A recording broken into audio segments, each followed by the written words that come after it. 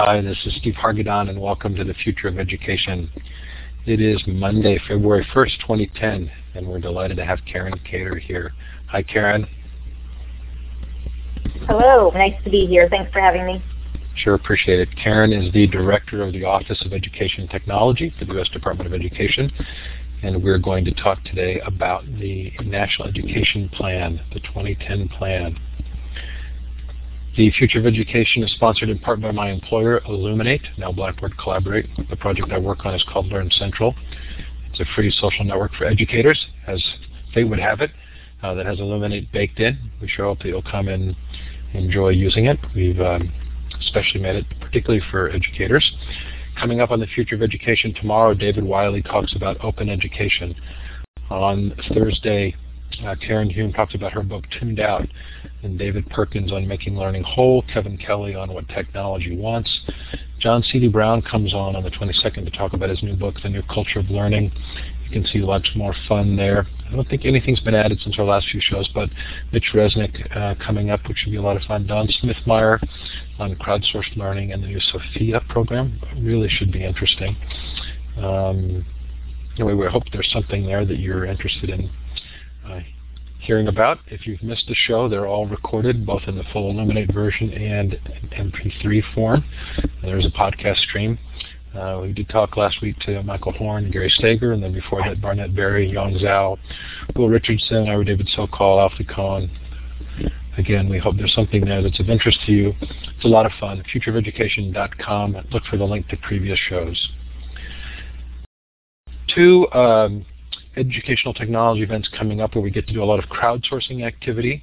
The first is the Q Conference in Palm Springs in March.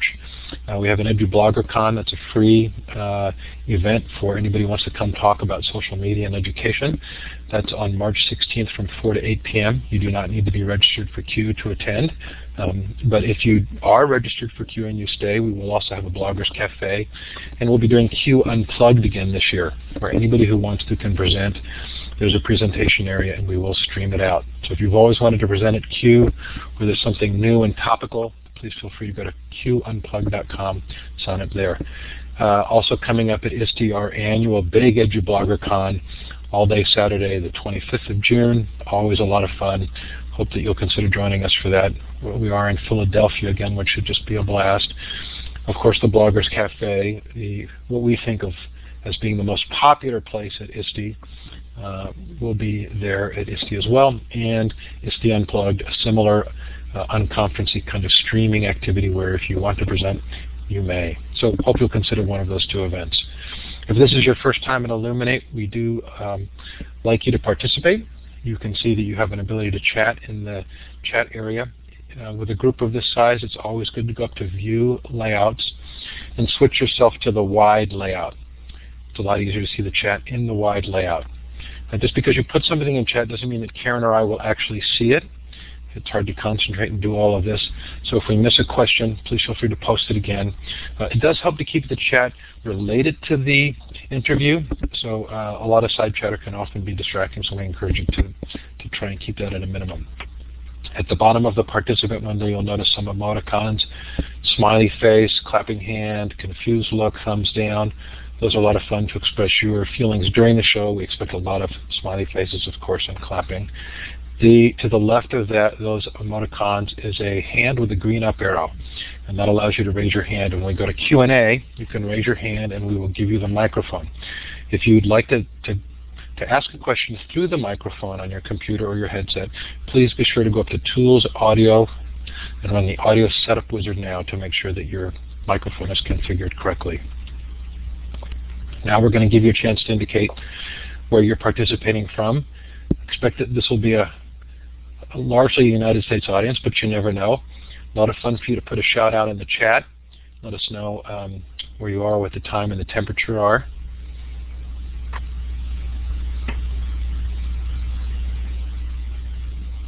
So we've got Asia, we've got Europe, we've got South America, United States, Alaska.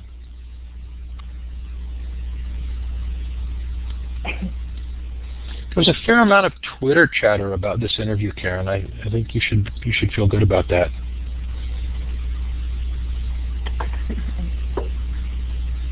A lot of people from all over the place, that's for sure. I see a lot of names I recognize from up there in Alaska and out in California, and points between here and there. Wherever you are participating from, we're sure glad you've joined us. If you're listening to the recording, thanks so much for taking the time. So Karen, I read a lot of this report. I can't say that I read all of it. It was pretty dense for me. I mean, I had to really pay attention. And maybe about 4 hours in, I skipped some pages. I'm really interested in the process and sort of the vision of the document. But before we get to that, I'd like to know a little bit more about you. So could you give us sort of a brief biography for yourself? Sure, I could give you the quick summary. Is I was 17 years in public education in Alaska. After growing up and going to high school, college in Massachusetts, went to Alaska, spent 17 years there in public education. Then I went to California and spent 12 years at Apple, and now I've been in federal government for a year and 2 months.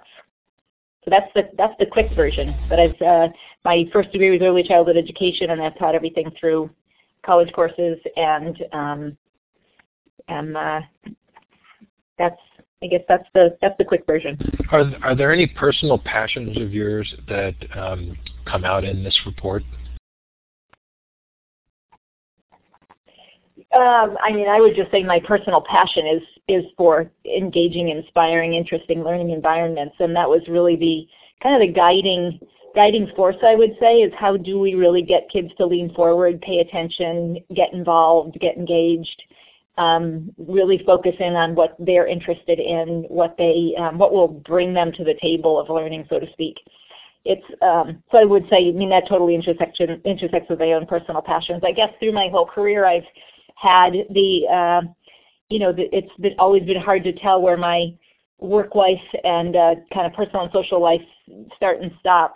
I've always been lucky to have great friends that I've worked with, and lots of people that I've collaborated with over the years. I see Skip by out there on the screen, and we worked together in the, late 80s, I guess. And so it's been a great ride, and it continues to be. And so I would say that the plan is really kind of a point-in-time compilation, but more importantly, the plan was the work of just an entire large population of people who either worked intensively on it, or weighed in on it, or provided ideas or case studies or research projects, or things they were doing in their classroom. It really stood on the shoulders of some just amazing giants out there, and really is a piece of work that's a point in time. It's a point in time that says we are absolutely ready to leverage the power of technology to totally transform the American education system. So before we move there, I wanted to ask you one more question about your own career. So teaching is often described as a very isolating experience. Then you moved to Apple, which is a very intense business environment, and now a more bureaucratic environment. Did Apple serve you well in transitioning to the kinds of ways in which things get done in a government position?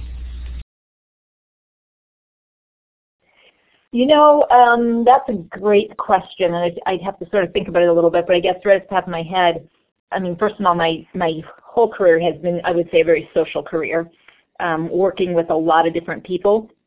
I've always been fascinated at with the kind of evolution of ideas, and it's hard to track back which conversations or which, what input had,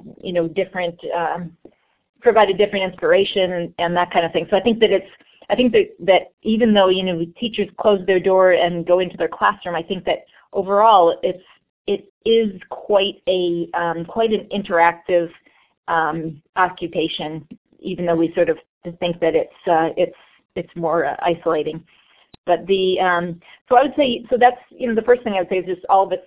But the second thing I would say is that I guess I've always just tried to get things done in whatever environment I'm in. So in some places, in some instances, it was harder to get things done at Apple because there were a lot of, some of the rules and regulations in place. And in some cases, it's harder to get things done in government with different rules and regulations. But I think overall, I've been very lucky to always be in environments where people around me are very committed to doing the right thing and getting good work done. So, sometimes I've had to kind of picture it like use the metaphorical river where, you're flowing downstream and you come upon boulders and you sort of figure out how to flow around them. And so that's kind of been a metaphor that's guided my work as well. So how does the report differ in its objectives or its findings from the 2004 plan? The 2004 plan was a wholly different document. It was very lightweight. I think if you've seen it, so you probably wouldn't spend 4 hours on that document, and then some, and you probably wouldn't skip pages. It was a very lightweight document, and actually over half the document was kind of a point in time look at each of the 50 states. So I think there's really no comparison in terms of kind of the work that was done. This document is, like I said, the work of many, many people. It was a contractor, SRI, that got it started and had a fantastic technical working group of folks that spent a lot of time really discussing and hashing over and doing a lot of writing and reading and researching for it. And the technical working group, you can see who was on that technical working group in the plan. But then it was put on the web, and there was a lot of input, continuous kind of feedback, and like I said, case studies and people's ideas and examples. But I think the design really was focused on how do we lay out a broad vision, a big, tall, broad vision for transforming American education and, as it says, learning powered by technology, and make sure that it's absolutely tied to the ground with reality, the reality of teachers, the reality of students, the reality of anybody in this space. Teacher education really wanted to provide goals, recommendations, and ideas for action that people could really kind of see themselves in and take away right away. So it's definitely driven by a concern about U.S. achievement and by goals set by President Obama. As you were creating the plan and then talking about it, how much did you look at the technology practices of other countries in order to think about what we do here? There is so much going on across the world. I think in the case of, I think a lot of people, Chris Dede, for example, is involved with what's happening in other countries. A lot of the people working on the plan pulled in examples from different places around the world. So I would say it definitely was informed by pretty much anything we could get our hands on. A lot of great work through BECTA in the UK has happened over the years, and that's, like I said, standing on the shoulders of giants. That's other work that we looked at. Any research that has been done, looked at research. There's an extensive reference section in the back. But we really also wanted, this has been the United States, the National Education Technology Plan, so we wanted to then ground it in the U.S. education system. Well, the reason I asked was Yong Zhao has been a guest on the show a couple of times, and there's this sort of tension between are we succeeding or are we failing? Is China growing as a world power because they've opened their markets or because of their education system? And I actually wondered as I read the report, how unique is we tend to be as a country, we tend to be very sort of entrepreneurial, innovative, and unique. And I wondered how unique is this approach to technology and education, or if we were to look at Finland or Singapore, do they have comparable kinds of pushes, or is this sort of part of what makes us unique? first of all, I want to go back to something you said. I mean, we definitely have a burning platform in education in the United States today. We have about a quarter of our students drop out of school. About 50% of our minority students drop out of school. We have 93 million adults that are undereducated. 44% of the adult population of a state like Michigan, is I would say undereducated. Without a high school graduation in their pocket, and we have a lot of work to do. We really cannot continue. The economy suffers. The personal lives of individuals suffer. We do think education is the only way out of poverty. I mean, we have a burning platform. We have an incredible need to quickly and carefully really fix our education system so that way more people can be successful. And not only that, I want to point out that this plan is really it's pre-K through all the way to career. So we're really thinking about improving the opportunity for every adult to learn. So it's definitely a broad-based plan. So I don't want to lose that we really, now is the time to totally power up the system, because in the current situation we are failing way too many students every single day. I think that comes through pretty clearly. You give some good statistics that you've given here and in the report as well. Actually, there's the phrase sort of we need a revolutionary transformation. There's the discussion of a complete redesign. So I think that comes through pretty well. If I wanted to give the listeners who haven't looked at the report a kind of a sense of how it's organized, there are the 5 core components: learning, assessment, teaching, infrastructure, and productivity.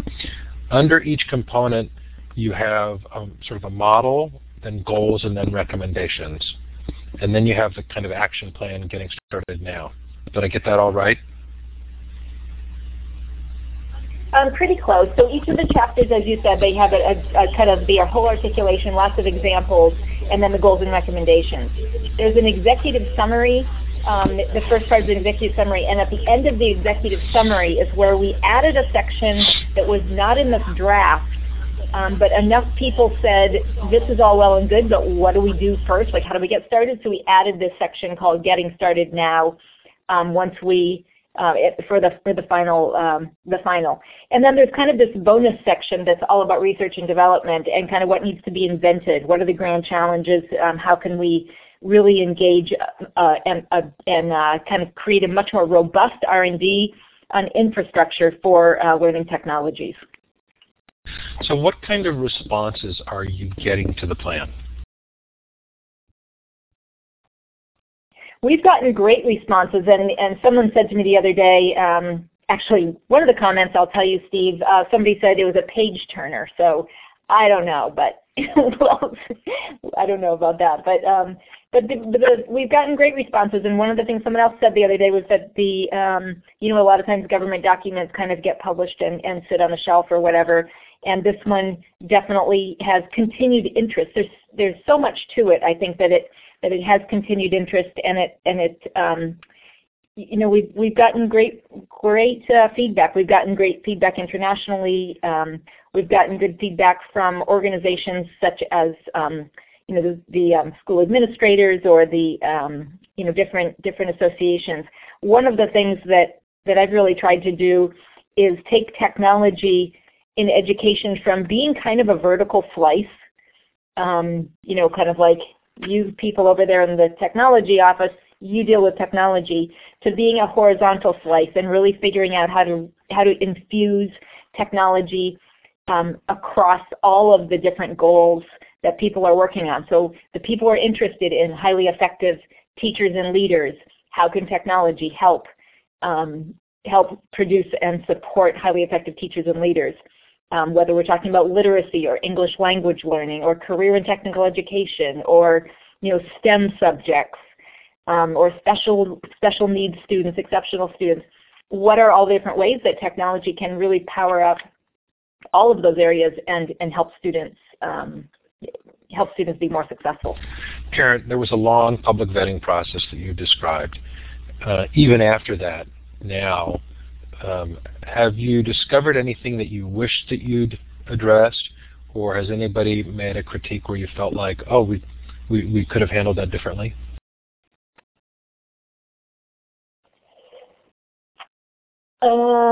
Not that I can think of. I think we've been able to pretty much stand on what we've published. There's definitely work that can be done. So obviously this isn't a static, like, okay, we published this and now we're done. It's like, okay, we published this, now let's get going. Let's figure out kind of what we need to do. What are the projects? What's the research? What can we stand up that will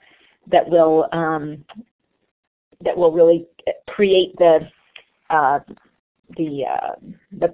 possibility for people to actually implement these kinds of things. In the Getting Started Now, I think it's that section, the action plan, there's a lot of convening that will take place, convening different groups to talk about these different issues.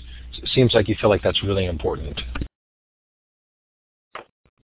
Well, part of it is that, so the Getting Started Now is actually also focused on what we can do as federal government. So one of the things we've been trying to encourage people to do is to say, how do you see yourselves in this plan? If every state or every district or different entities, professional associations and others, colleges of education, could kind of create their own Getting Started Now, that would be really interesting, because what we did is, for this section, as you'll notice, it's the Department of Education can throughout that. And so one of the things that we can do as a department is pull people together, get the conversations going. We can fund research. We can fund, we can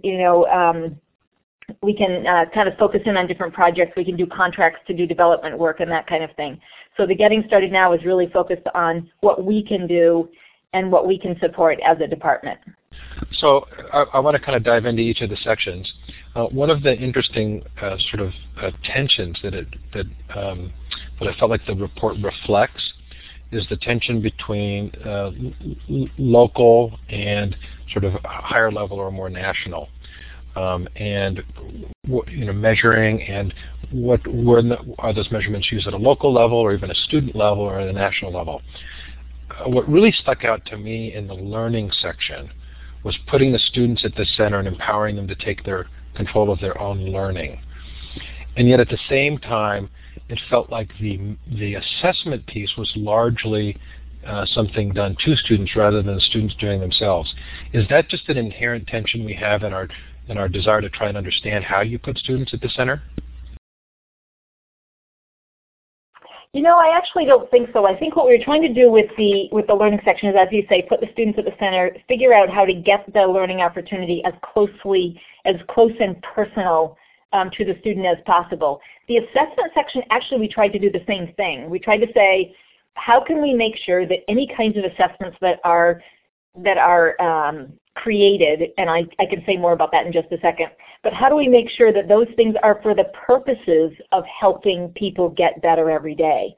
So the whole purpose of the assessment section was to say, let's see if we can get away from this once a year kind of thing and get to, and then people say, okay, well, we'll do, benchmark and, 4 times a year or 8 times a year. And it's like, no, we want to do every 4 minutes or every 8 minutes. Like, how do kids and teachers know minute by minute kind of how they're doing, and how do we really increase and improve the feedback loops as close to the ground as possible, make it as personal as possible. And all of the people on this call I know already know this. When students publish or when students do work and they get feedback, from wherever their feedback might come from, they're much more motivated and interested and engaged in their work. And so the assessment section really was about turning assessments into information that's very useful all the time, not thinking about assessments as that accountability thing that we've turned it into, but really turning assessment back into feedback for improvement. Yeah, as I read that section, I really wondered about, we live in a world in which oftentimes there's so much information that it's hard to really grapple with what the information tells you and how it tells you that. Did the committee end up kind of having to go through that question of having a lot of data doesn't mean you're necessarily using the data well, so where do you put that responsibility? You know what? That's a great question, and I'm going to have a hard time. Like I said earlier, the kind of evolution of ideas. I'm not sure if this was before the plan was published, but one of the things that we've definitely been talking about, and I know a lot of you are also thinking about this, is how do we use data to get the best thing back to the students and teachers. And so, for example, we've been thinking about how this happens in the consumer space and how are consumer companies getting better and better at targeting advertisements or targeting content for you. And the usual thing is like, well, you do the other people like you like this other stuff, which is now sounds very almost trivial, but to make that happen in education is not at all trivial. And so really trying to figure out how the data can really be turned into information and also turned into the next thing. I had somebody from Google tell me that the reason that you want to human tag content is so that the machine gets better and better and smarter at tagging content, right? So likewise, when I look at people's data systems, and they say, look at all this beautiful data, and now we're going to do all this professional development to teach teachers how to be analysts and understand what to do with the data. So on one level, that is excellent, and we do want teachers to really be incredibly data literate and understand, how to use data. On the other hand, we also then can use that information to make sure that what's returned to the student leverages the data, so that again, in the case of consumer, it's the advertisements get more and more personal, but in the case of learning, it's what's fed back to the students as the next thing to do, or the next engagement, or the next data set to grapple with, or whatever, gets smarter and smarter and closer and closer to the most relevant thing that student could get next. So that's a little bit of a sort of a complex idea, but we've really been thinking about how data can be used to return to the students what is most useful, rather than simply just kind of collecting data and then asking teachers to manually read it and decide what to do all the time.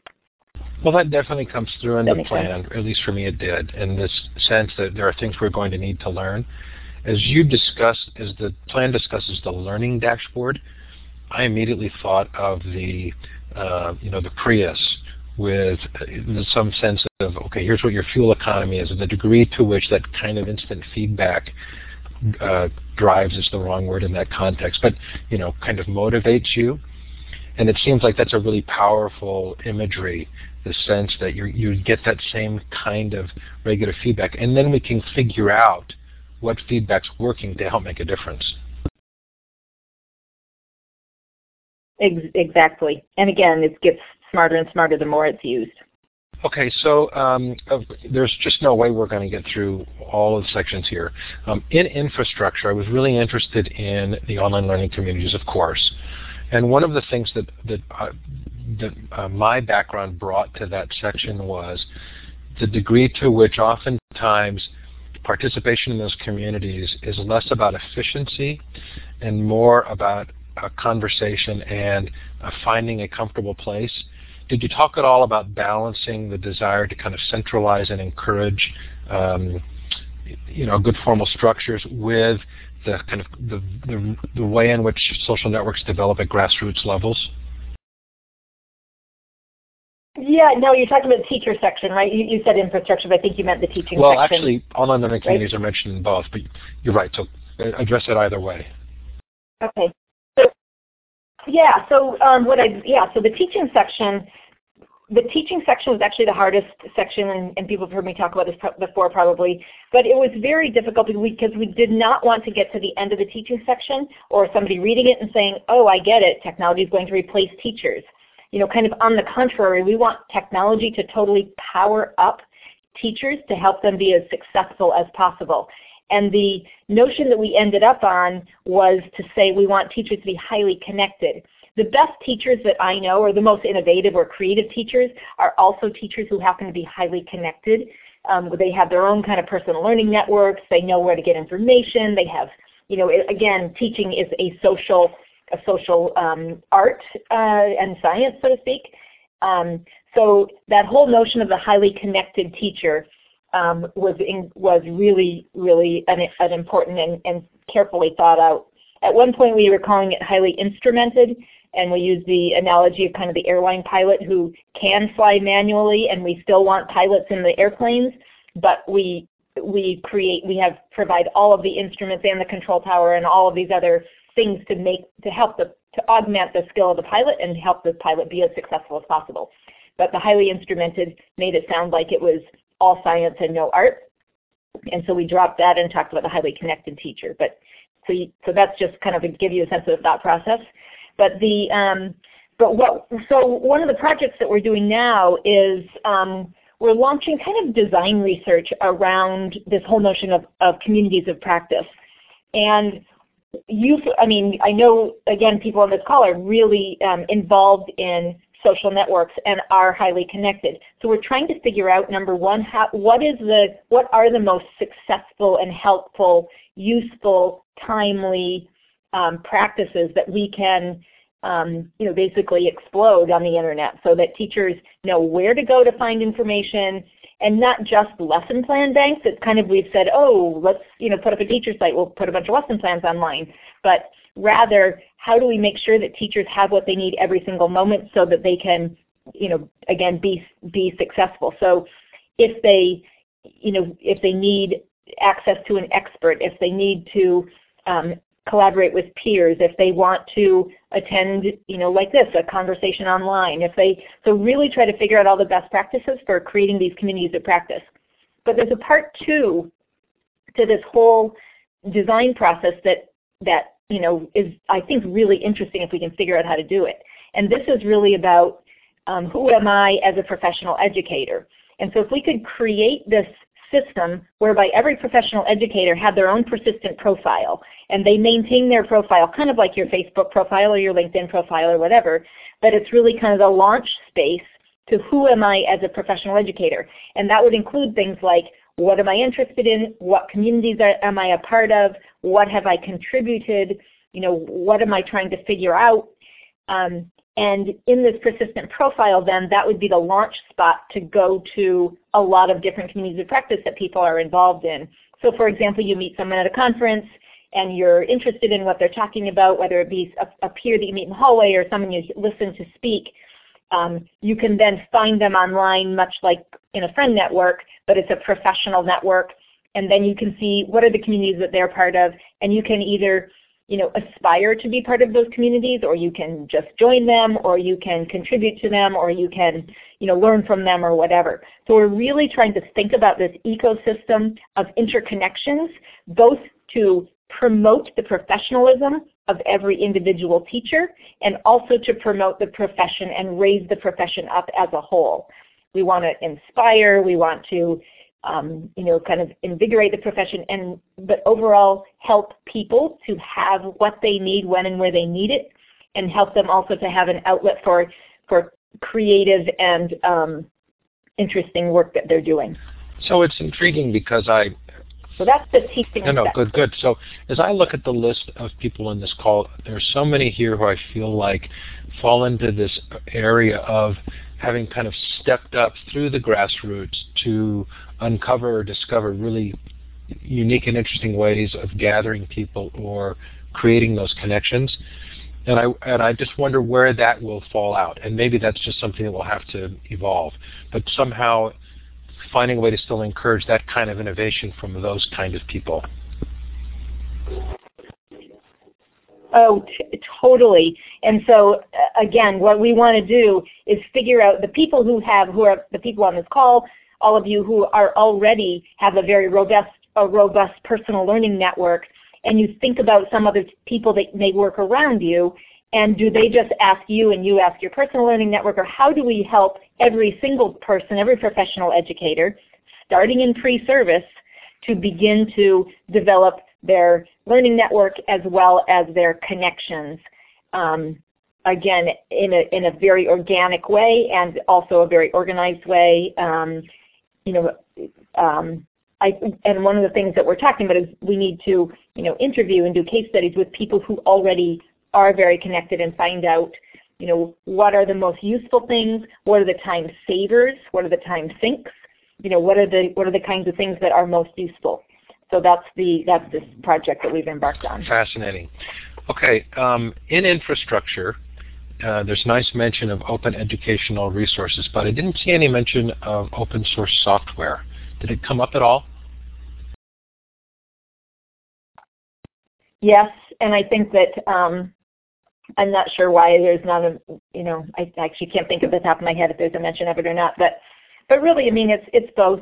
We definitely wanted to, and we still want to, we want to figure out the ways that free and fee-based resources can peacefully coexist, much like, you have the network televisions and then you have PBS. We can, if we do this correctly, then the kinds of resources that you purchase are going to be purchased for a reason, and it's going to be because they're really, really good, and there's we want to sustain those and we want to make them better, and they're better than any of the stuff you can get for free, or they're different than the stuff you can get for free or whatever. But we want to create a situation where free software, open source software, open education resources, and fee-based, all of the above, really all have the opportunity to thrive, so to speak. They have a marketplace. One of the things that we definitely noticed and that we know is that the marketplace in education is incredibly fragmented. It's really difficult to sell into the education space, and I know I worked in corporate as well, so it's a fragmented space, whether you be a textbook publisher or a small startup or a large tech company or a service organization. You really need to go school to school, sometimes district to district, and hardly ever state to state to sell your wares. And we want to figure out how to fix the market so that the best tools and resources can find the people who need them. So just a couple more quick questions from me, and we'll shift to Q&A. I made note of a couple of questions in the chat. If I asked them and I've missed yours, please post it again, or at the moment I'll have you raise your hand and you can ask a question through the microphone. Karen, the plan asks us to rethink some basic assumptions like seat time and age-determined groups. It also is pretty positive about student internet devices. As I was reading the plan, I kept thinking, how is the average parent going to feel about this? Do the parents represent kind of an intriguing constituency because sometimes they actually feel pretty good about how things are going and might be reluctant to see some of these changes? I actually don't think we can generalize about parents. I've talked to a lot of parents over the last year, and some parents have the response of, my kid's fine, don't mess with this, but those are sometimes parents who have a lot of technology at home. Other parents who have a lot of technology at home are like, yes, please get this into school so my kid is not disengaged in school and then engaged at home. Or please get this into the school so the kids who are maybe not as engaged in school or causing problems or whatever have something to do. And fabulous teachers have figured out how to engage kids with technology, without technology. So the role of technology really is, again, to power up what's happening. One of the things that we have, the chapter on productivity is really about how do we make sure that all of the barriers to creating the most productive learning environment possible are gone? So things like getting rid of seat time and going to a competency-based model, things like smoother transitions between what maybe was traditionally considered 4th grade to 5th grade, so that so more kind of seamless transitions between grade levels. So if a student does, progress faster, they're accommodated. The kinds of things that there's some discussion that states would have to grapple with on kind of the reciprocity agreements with online courses and teachers and that kind of thing. The kinds of things that we identified that are barriers to creating the most productive learning environment possible. And I want to say one other quick thing, because just as I listen to myself talk, sometimes I don't want anybody to think that we're talking about individualized learning as in everybody kind of plugs into a headphone and they get online and they do stuff at their own pace. On some page in the learning section, there's a sidebar that kind of defines individualized learning, differentiated learning, and personalized learning, with individualized learning being kind of everybody does the same stuff but at their own pace, differentiated learning being they do the stuff at their own pace, and we also offer different models, different methodologies for teaching and learning. And then personalized learning is bringing in that long tail of interest, and that every student isn't necessarily doing exactly the same thing. But personalized learning is also very participatory. So if you think about really the great challenges that kids can grapple with, or the kinds of problem-solving kinds of environments, or the more complex projects that students can work on, those are the kinds of things that we want to regain time in the school day, so that kids have time, energy, space to do those kinds of things, and that those things contribute to the kind of the common core, or the kinds of things that we want all students to learn. Thanks, Karen. We are going to switch to Q&A now. I've made note of 4 or 5 questions, and if you would like to ask a question with the microphone, you can raise your hand. That's the hand arrow with the green hand icon with the green up arrow at the bottom of your participant window. Please do go up to Tools Audio and make sure that you've run the audio setup wizard before you do that. Karen, Skip said, in your opinion, how closely is this plan tied to political interests? When administrations change, what happens? Well, that's a good question, and I think and I don't know if you're talking about administrations in terms of like the entire country, or if you're talking about like a school district administration. They're kind of all levels. But I think that what we really want to do is everything that we're thinking about, how do we really create a learning nation? How do we make sure that everybody who wakes up in the morning has the opportunity to learn what they need to learn, whether it be somebody who's 35 years old and needs to retrain and get a new job and decides to be a medical technician, but realizes that they don't have the math skills to do so.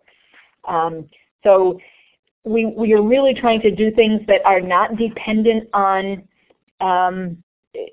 get some things really sort of institutionalized, or kind of practices that would survive a kind of a change in administration.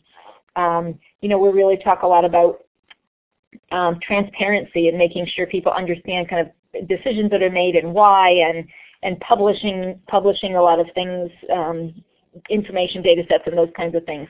I think all of those things will be practices that kind of can live on. I think that sustainability is incredibly important, and we're really trying to focus in on those kinds of things that would live on. Back to the competency and seat time environment. If we can move to some of those more productive practices, I think those are the kinds of things that would survive past an administration. Back to the question about devices, if we can get to a point where students, as a matter of practice, just like they have in the past had a bucket full of textbooks, if we could get to the point where each student has a device that is full of textbooks or full of materials or learning resources or whatever comes beyond textbooks, that's something I think that will live on, that we couldn't go back to a practice of handing them a large pile of textbooks if we get this more institutionalized. So Peggy makes the point that she was listening to Chris Lehman from Science Leadership Academy, where they had a conference this weekend called EduCon. And Chris said, everything in the plan was Science Leadership Academy. He was very enthusiastic about it. However, he felt it was very different from the federal direction for education, such as the Race to the Top and NCLB. Do you hear that often? You know, I do hear it sometimes. But I think what we're trying to do is build a better bridge between all of the things happening with technology. And this has been really, I've been here a year, and some of the work really is trying to get a broader understanding. And I'll tell you, there's been an amazing amount of progress in this, but a broader understanding about how technologies can really, again, as I said, help support all the different goals of ESEA reauthorization or of everything that's happening across the department. And that is actually becoming more understandable. Really the whole concept of Race to the Top is to say, here are some things that we think will move the needle, some things that would evolve education reforms, and see what people can do with them. I think that there have been some amazing things happening in the state of California with the 7 superintendents who got together to really kind of craft their Race to the Top response. They didn't get funded, but they have an amazing, huge leap forward in the kinds of work that they will do together. The superintendents will do together. So I think there's more synergy than it may seem like, but it's an incredibly complex environment, and so it's hard to articulate. I'll say one last thing about that, and that is that just in December, and I don't know how interesting this is to people, to me it was fascinating because 3 White House offices came together to have a convening on learning technologies. So a year ago, that was very far from their thinking. So the National Economic Council, the Domestic Policy Council, and the Office of Science and Technology Policy were the 3 offices. The Office of Science and Technology Policy, obviously, they do think about learning technologies, but the Domestic Policy Council, the National Economic Council, really hadn't, put emphasis on learning technologies. And so, again, there's a lot of progress happening across government. Karen, Skip asks, how can we encourage teacher preparation programs to prepare teachers toward the ends in this document? Yeah, that's a great question. I think that a couple things. One is this community of practice work that we're doing. If we can start building in some of these common practices into the pre-service so that teachers, when they're going to want aspiring teachers, begin to see themselves in a profession that is highly connected. That's one thing. The second thing, I think that's a lot about, muscle memory, so to speak. And so I think it was Kyle Peck at Penn State that said that teachers have 15,000 hours of muscle memory about what it's like to sit in a classroom when they go into teaching. So pre-service teachers have sort of a preconceived notion about what it is to be a teacher and what it feels like to be a learner, mostly in a traditional setting. And so part of what has to happen in teacher education is to provide teachers the opportunity and the experience and what it feels like to be a learner in a very kind of involved, challenging, problem-solving type of a setting. So I think that's something that needs. We also need to power up our higher education environment so that people kind of see themselves as learners. I think that's been one of the great themes of Web 2.0 and sort of the edublogosphere or the personal learning networks, is that so many of those who are active and who have then created their own kind of unique new ideas got re-engaged in the profession through their own learning process. Absolutely. I think that Okay, that's, so, one of the things that we... Go ahead. telephone lag, but it's your turn.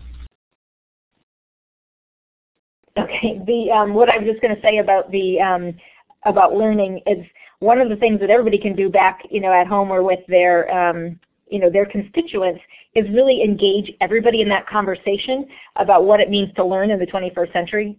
So you can ask parents, you can ask business people, whoever.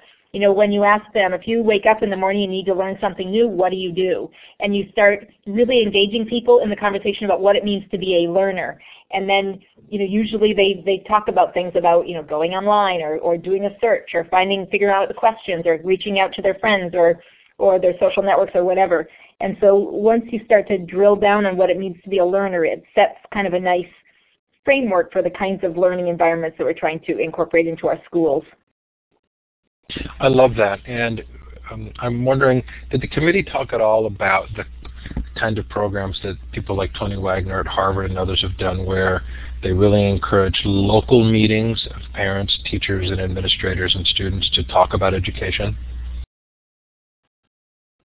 I don't know that we specifically talked about that in the plan, but I definitely think so. And I think that an incredibly important constituency group is students, obviously. Tom Kelly with IDEO talks about, when he talks kind of the 10 Phases of Innovation, one of his practices that he totally advocates, which seems like it would be second nature to teachers and folks in schools, but it isn't necessarily. But he talks about having a reverse mentor, somebody who is much younger than you, maybe a student, maybe a young teacher or whatever, that you meet with that mentors you as a professional. Like, who is it that can give you a sense of the world from maybe a different perspective?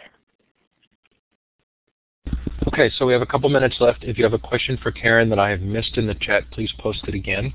I did combine a few questions that were somewhat related. If you would like to raise your hand and ask a question using the microphone, please feel free to do so. That's the hand with the green up arrow. Karen, it feels like there are so many different views of education. As I kind of thought of some of the of KIP, Big Picture Schools, High Tech High, Florida Virtual School, I've wondered why we have such good examples that often get ignored. And did you see a way in which technology could help that? Oh my gosh, absolutely. You know what, one of the things that I think too, we have not in this country at all figured out how to scale up practices. So there's a couple reasons, I think. One is that we have this notion of evidence, and we have this notion that we need to do kind of intensive research before we believe something is a good idea and that it will help kids learn. And so I'm not saying evidence is a bad thing, but I think we need to figure out how to take things to scale very fast and then very quickly get information about it and see if it's working. But I think that there is, for the systems and the programs that work, if you talk to people that are working in some of these either charter management organizations or some of the design frameworks for schools that have been somewhat catching on, they catch on at an incredibly slow rate. The expansion capacity is very slow. And I don't think we've figured out how to leverage technology to scale up the environments. So for example, if you take New Tech High, a year or so ago I met with some folks from New Tech High, and they spend something like 20 to 40 hours designing projects, and that is all well and good, but it's not sustainable. And so a system whereby people can design once and perfect over and over and over again, or maybe customize a little bit for your classroom. I think we need to get to these scenarios where people are not having to recreate the wheel. And part of this is because our best materials for schools have been in the form of textbooks. And I don't have any problem with the best textbooks, but textbooks are inherently print-based, and print is inherently disabled in this day and age. It can't take you deeper. It can't hyperlink to other things. It can't show you pictures or videos or simulations, and it can't it can't bring to life, it can't connect you with other people. So if you think about teachers that have been having to figure stuff out by themselves over and over and over again, we have not figured out how to scale out the kinds of practices that that are the most engaging, interesting, inspiring kinds of projects. We need to leverage technology to do that. I'm intrigued by how often it seems like a pressing demand will create the change where years of pedagogy and policy were not able to. And in particular, I'm thinking of funding issues driving the adoption of online learning in districts in order to keep students in the district. Do you see some places where that's really making a difference, where some very practical realities are driving people to appropriate adoption? Yeah, I think going forward, it is going to be this crazy budget crisis that is going to require people to think differently about the kinds of learning opportunities that we're giving to students. I think we're going to have to leverage technologies. We're going to have to leverage online environments. We're going to have to leverage experts. We don't have the experts in the STEM subjects that we need, and we won't in our professional lifetime. Even if we do a fantastic job of recruiting and training, we still won't be able to staff up every single school. So we have to come up with better online environments that we can scale out experts and then develop the people that are in classrooms to be great facilitators, great coaches, maybe in some cases rolling up their sleeves right alongside the students and learning with them, and maybe aspiring to be better and better every single year. But I think that we really do need to figure out, and I think the budget crisis is going to push us to figure out better ways and much more productive ways of providing the best possible learning environment for every student. Karen, is there a reason that there was a 6-year gap between the previous plan and this one? Only by statute that Congress asked for one every 5 years.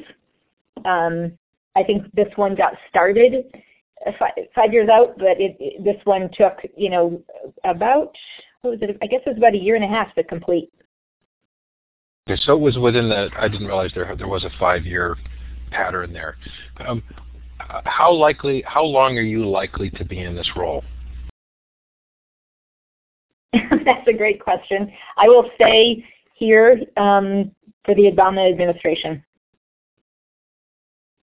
Okay. Is my current idea. That's my current plan, is to support the Obama administration. It's a tremendously invigorating and interesting place to be. The State of the Union speech last week, focused on 3 things, and that was learning, or education, innovation, and infrastructure. And in the education space, obviously powering up education for every single student.